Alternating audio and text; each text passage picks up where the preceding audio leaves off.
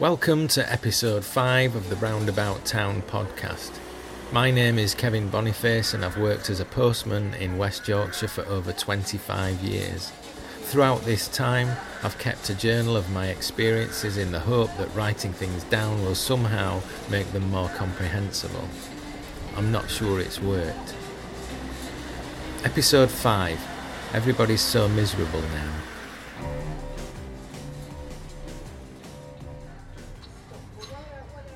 The camellias are out, the daffodils are out, the buzzards are out, the woman in the sky blue Nissan Micra is out, the man with no teeth who calls me a silly twat and insists that all the parcels are his is out, and the man with no teeth's neighbour who says to ignore him, love, is out. A tall man in a suit passes. He's talking into his phone loudly.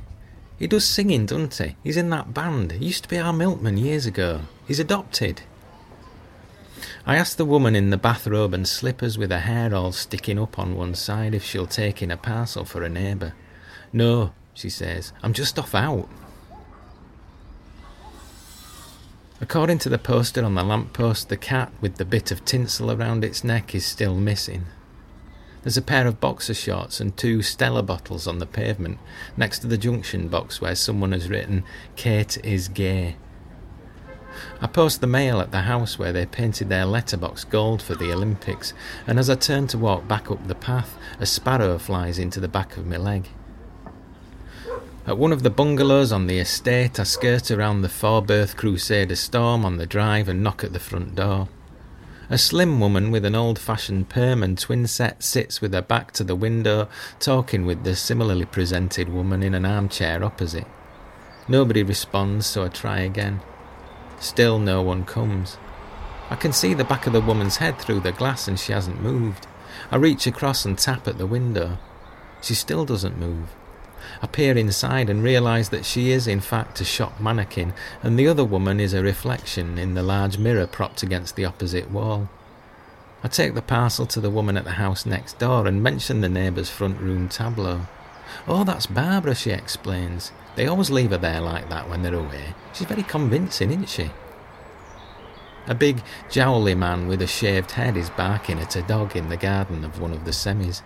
The middle-aged couple in matching grey anoraks quicken their pace as they pass on their way to the top end of the estate where the houses have quality driveways. It's blustery now, and the caravan dealers' Bailey and Sterling flags flutter in all directions at once.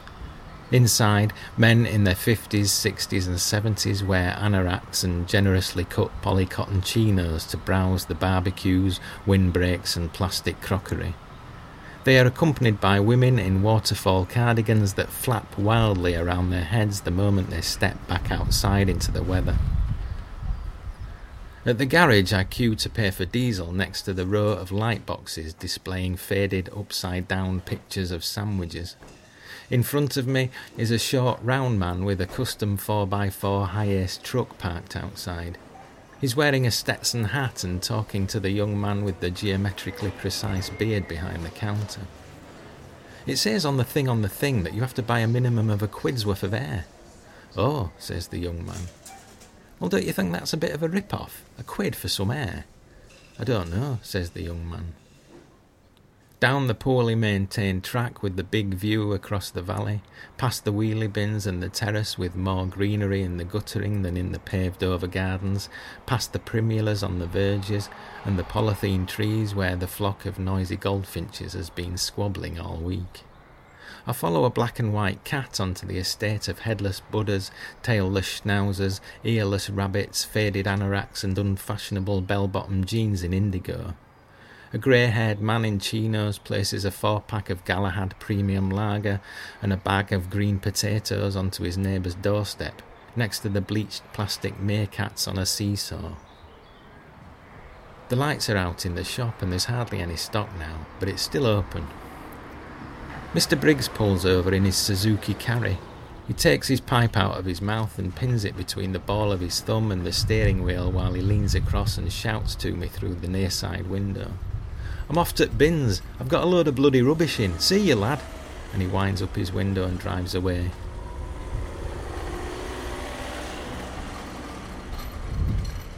The elderly man in the stained anorak is sitting on an upturned bucket to paint his garden fence. He tells me he used to work as an engineer for the GPO. He says he's got a good pension.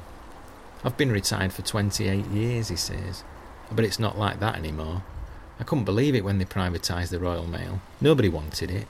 It was all just to line the pockets of the big boys, greedy buggers. He dips his brush into his paint. It's water-based, this, he points out. I comment on the unpredictable weather we've been having. Aye, but isn't it grand working outside? I love it. I always have, he says. I think it's why I'm so fit, apart from my knees and my back. I've always worked outside. It can be the worst job in the world, but as long as you're outside and you've got some good workmates, it don't matter. I agree with him and tell him about my back and knee problems.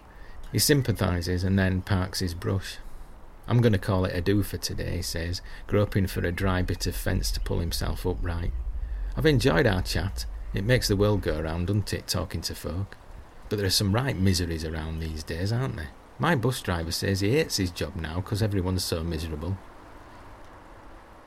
Back at the office, my workmates are reminiscing about a long-since retired colleague who once reversed his van into his own car, touched up the damage with some Dulux he found in the stores, and then drove to Blackpool to dry it off. They asked me whether I remember him, and I do. I used to cycle home in those days, so I'd leave my boots at the office overnight, where, without my knowledge, for several years, he wore them for the duration of his night shift, replacing them before I arrived for work again the next morning.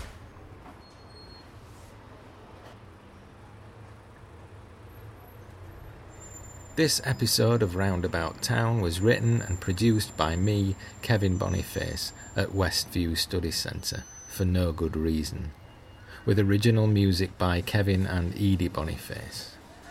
Roundabout Town is published in paperback by Uniform Books. My collection of short stories, Sports and Social, will be published in September by Blue Moose Books. Please like and subscribe.